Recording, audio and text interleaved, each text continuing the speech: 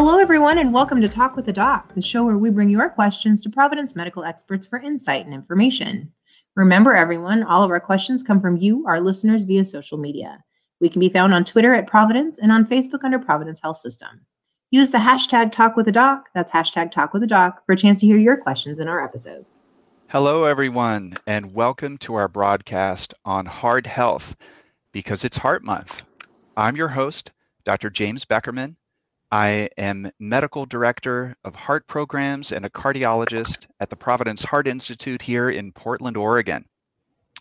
As a reminder, the information provided during this event is for educational purposes only.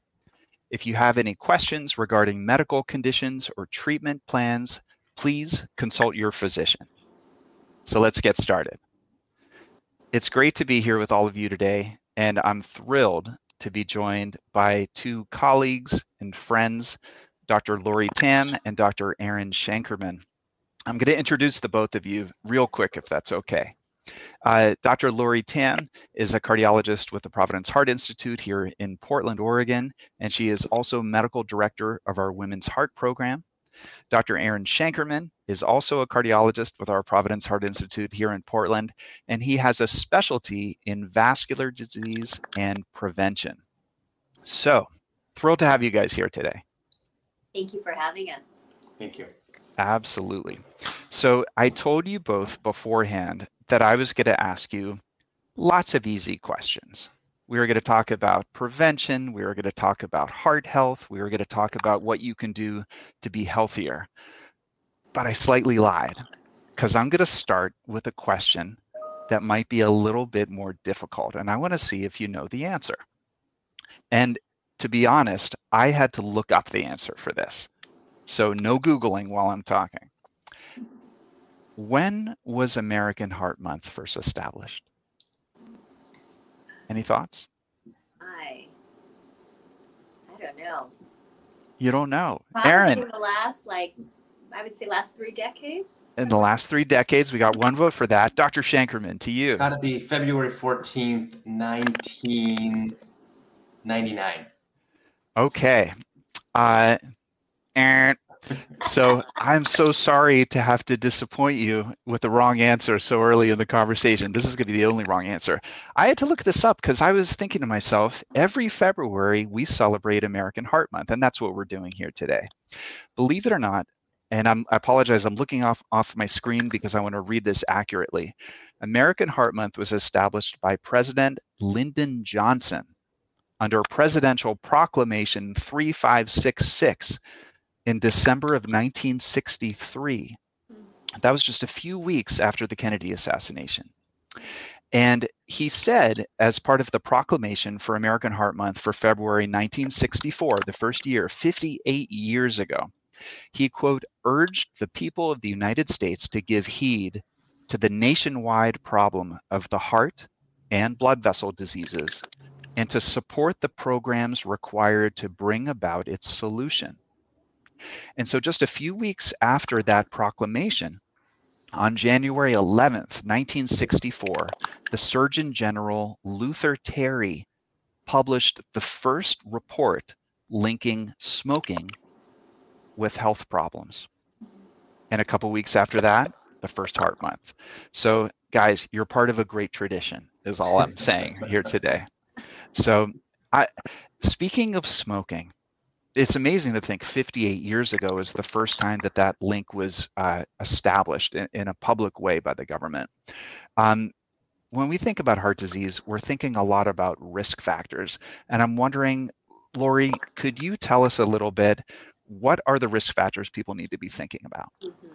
So in addition to smoking, many of these lifestyle things that we think about are very important in terms of key indicators in terms of your risk for heart disease. So, we talk about knowing your numbers. So those numbers include cholesterol, blood pressure, knowing what a healthy body weight is, blood sugar. So, we know that those conditions significantly increase your risk for cardiovascular disease. So that, in addition to smoking, lifestyle in terms of diet, and also there are other things like sleep apnea and other elements that are important in terms of to recognize in terms of reducing your risk for heart disease long term. Thank you so much, Lori. It's interesting, Aaron. We think about these risk factors for heart disease.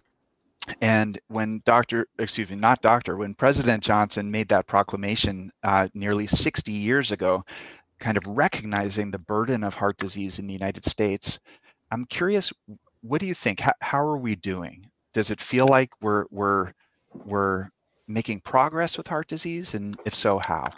Well, thanks for having us. That's a great question. I think there's a lot of different ways in which you could answer that question. I think from an acute perspective, when somebody presents to the emergency department with an acute heart attack or acute hypertensive crisis or something of that sort, I think we do a really good job at identifying the problem, treating the problem in the hospital, in getting the patient what they need as an outpatient to sort of stay connected with public health and their local health systems.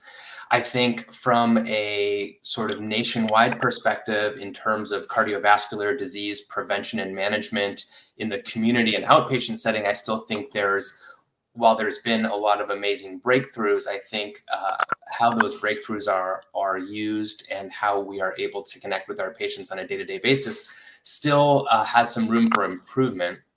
What I mean by that is I still think it's relatively uncommon for people to know the numbers that Dr. Tam just mentioned, and to seek out further information. And it's still sort of relatively new to talk about prevention with the patient in an office or in a community education setting. So this kind of opportunity is great for us to get to sort of connect with the community in that way in a non-acute setting.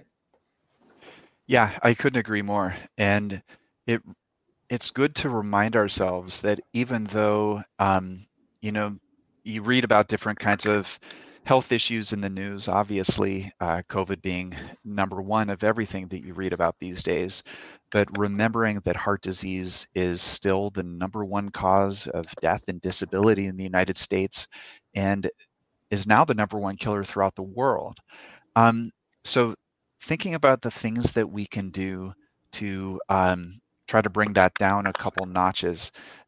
Lori, you were talking about these different risk factors. So there's two that I want to get into in detail with both of you today. I'm wondering if maybe I can ask you to tackle cholesterol. So, we know about cholesterol. It's in our food. Our body makes cholesterol. What's the big deal with it? Why do we need to be thinking about it? And could you also break down the different types of cholesterol that we can be thinking about? Yes, that's a great question. So, cholesterol is inherent in all of our body cells. We need some amount of cholesterol to make our body function and our cells function appropriately. But certain types of cholesterol promotes the condition of atherosclerosis, which is hardening of the arteries from plaque buildup. And atherosclerosis is far and away the most common cause of coronary artery disease and also strokes in this country. So cholesterol buildup resulting in atherosclerosis causes buildup, and that starts to limit blood flow. And when you've got blood vessels and arteries that are blocked, you can't get enough blood to feed the vital organs. If this happens in the heart and there's an acute blockage, it results in a heart attack. If there's a blockage like this that occurs in the brain or the vessels of the neck, it can result in a stroke.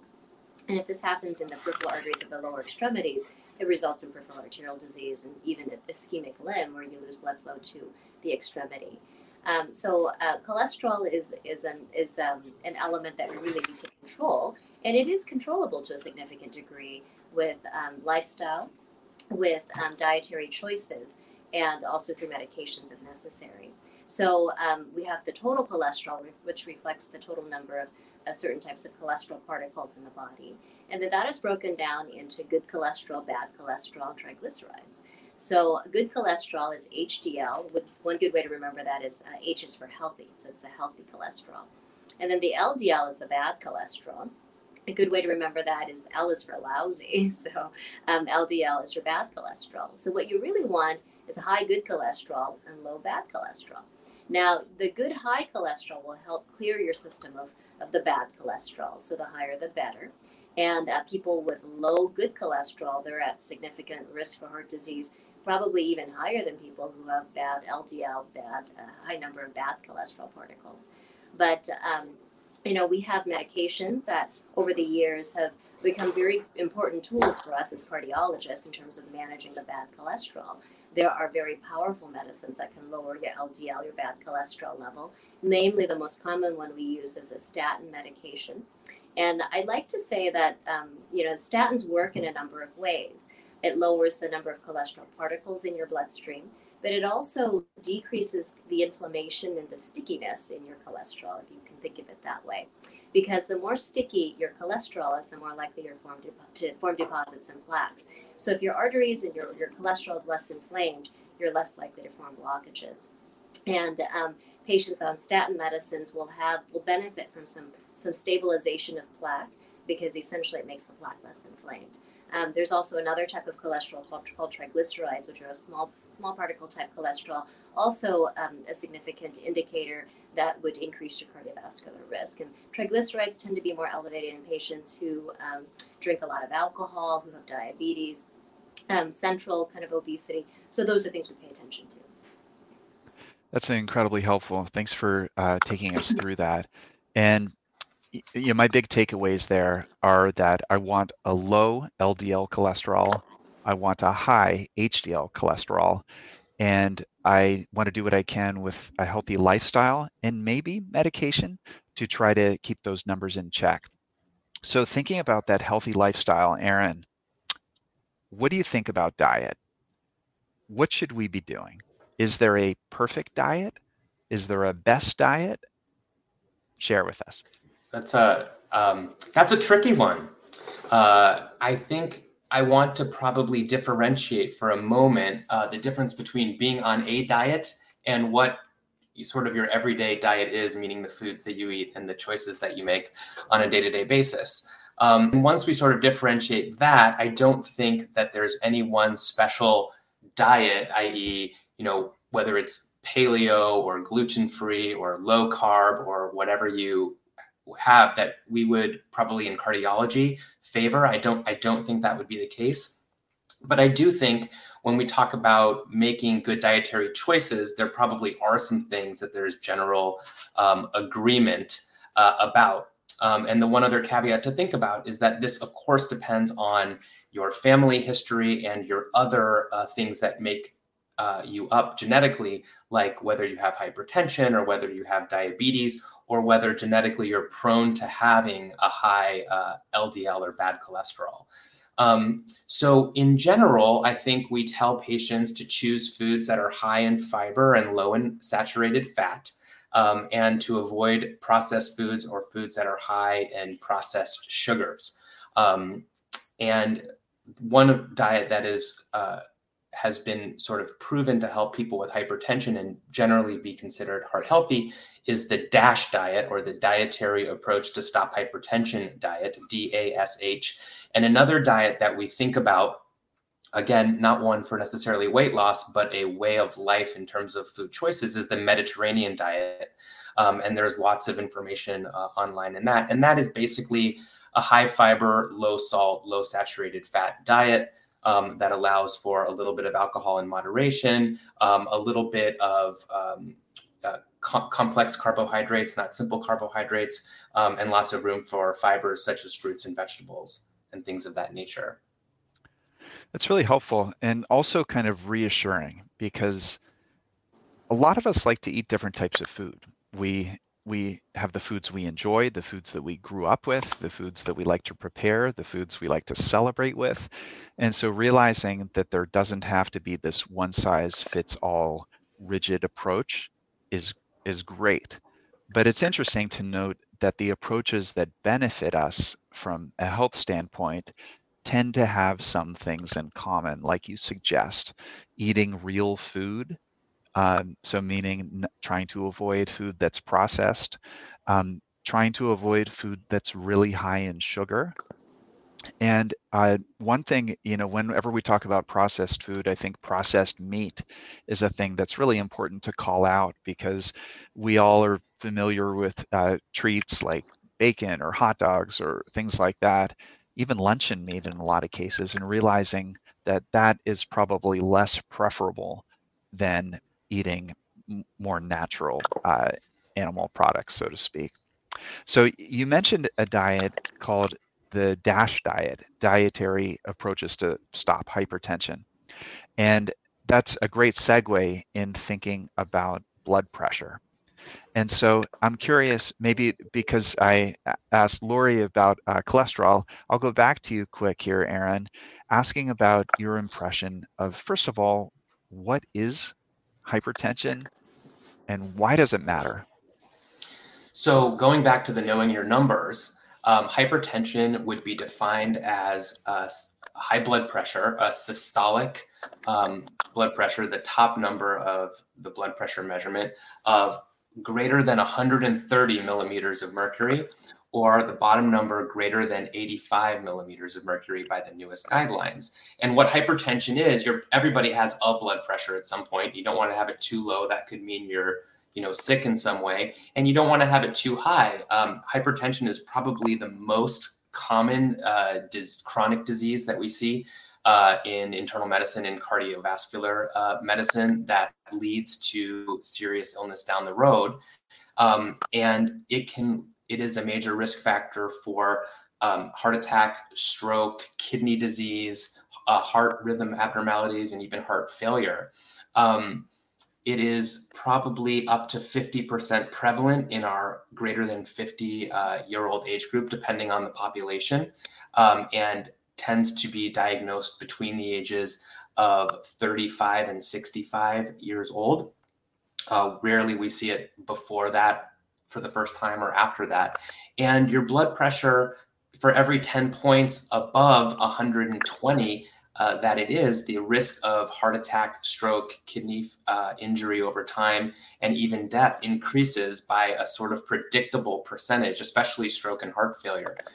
So knowing that number and getting down to that goal number is very important to do. Not so much acutely, but over time. One other thing to mention about hypertension I think is important, Jamie, is to say that it's really a silent disease.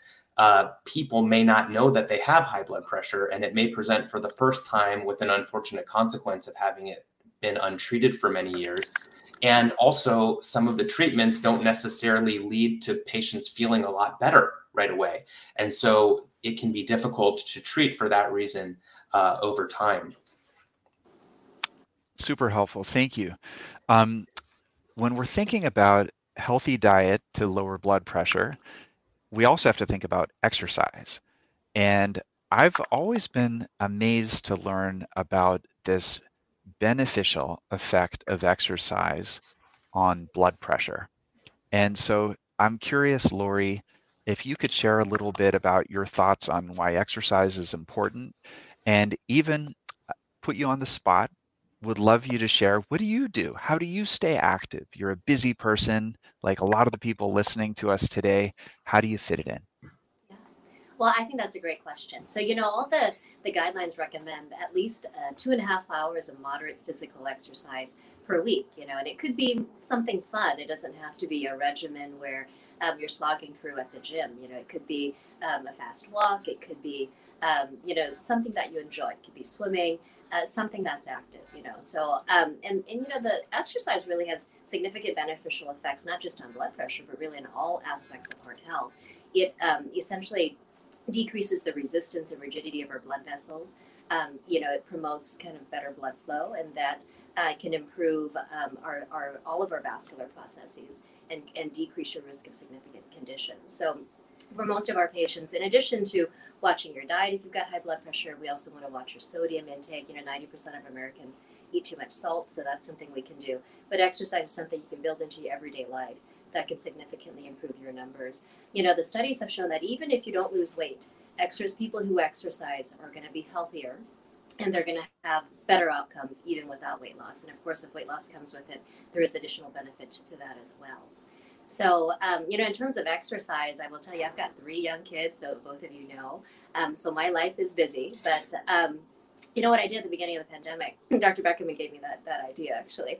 I bought myself a cheap $100 exercise bicycle off Amazon, And I put it up in the family room. And at night when my kids are asleep and in bed, I watch the news and I hop on and do my 45 minutes. And, for me, the 45 minutes goes real quick because my mind is engaged in something that I was going to be doing anyway. But rather than sitting on the couch and watching the news, I'm just, on my bike and getting my 45 minutes in. So when I'm done, I feel good about myself.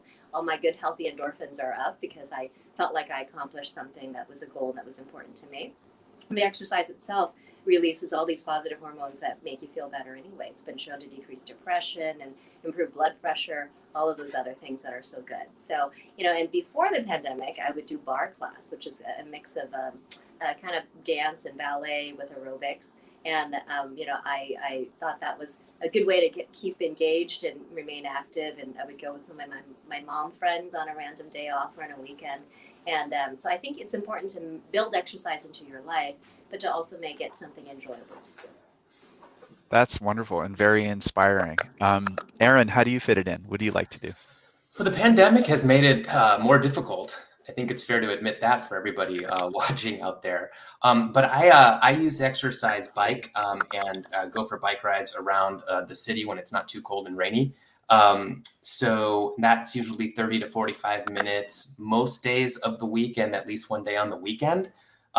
So Lori mentioned 2.5 hours a week. That's about 30 minutes 5 times a week. So, and there's different ways you can do that. You can do a little longer and more aggressive exercise for people who are in good shape and don't have symptoms with that. You can do sort of high energy or high interval training for 45 minutes 3 times a week, and that's similar to 30 minutes 5 times a week, as long as you're getting some sort of aerobic exercise. And I like to do different things as well, play soccer with the kids or take the dog for a walk or go for a swim or a bike ride, just to mix it up, because it's very difficult to do the same thing every day. I'm sure many people could attest to. But I personally feel a lot better mood-wise when I move my body. And so that's definitely a priority, even with the busy schedule and kids and everything, like Lori said. I think it's inspiring to hear from 2 busy cardiologists who are also parents that it's possible. There's a way to do it, a way to carve it out. Interesting that both of you enjoy cycling as a way to exercise. I do a little bit of cycling myself, enjoy running, and believe it or not, it's hard to see on the video, but weightlifting too. But for me, what's really helpful is setting a certain time of day. Like you and many of the folks who are listening out there, you have these other responsibilities, family, work, and even social obligations that you still are trying to enjoy during this pandemic safely. And having a time of day that works for you. For me, it's before work, and I know that by this time of day, I've already taken care of that thing. I don't have to think about it anymore, and so that makes it even just a little bit less stressful for me, because it's not something hanging over my head, so to speak. We're really talking about something that we like to refer to as part of our Providence Heart Institute team as the 80% opportunity. This is the idea that roughly 80% of the risk related to heart disease is something that we can manage.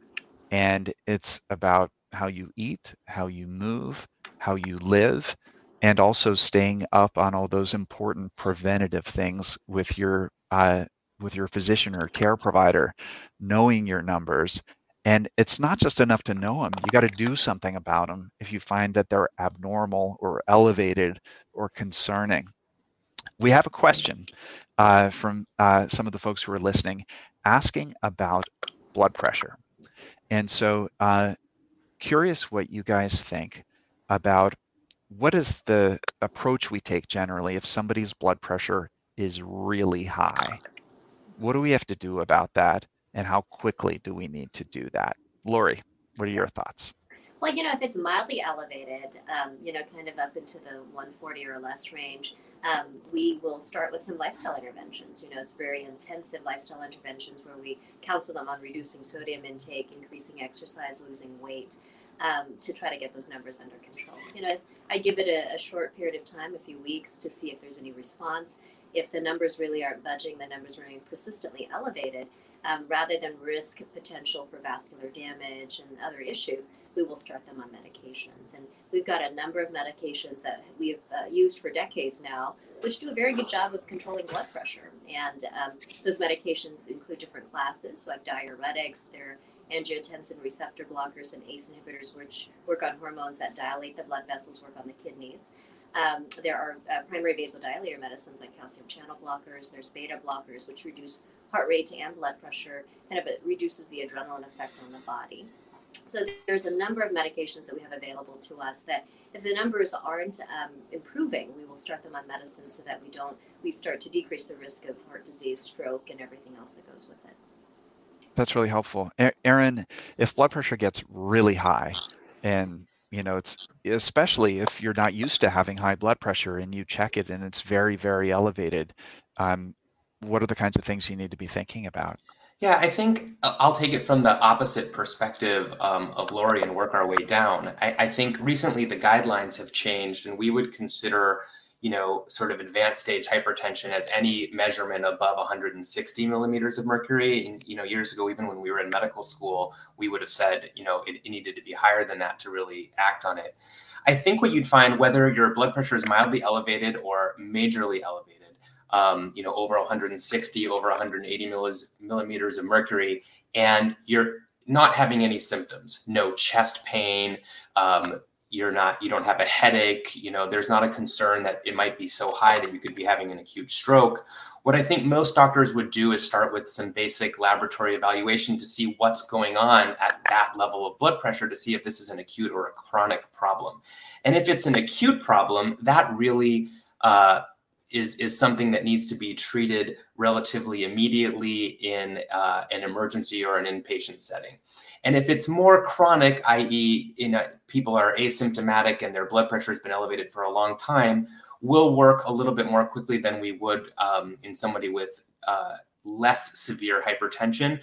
But we would start medications and start layering medications pretty quickly to get the person down to a more reasonable goal. There's a lot of technicalities when it comes to, defining somebody as having a hypertensive emergency versus urgency versus just outpatient severe, uncontrolled hypertension.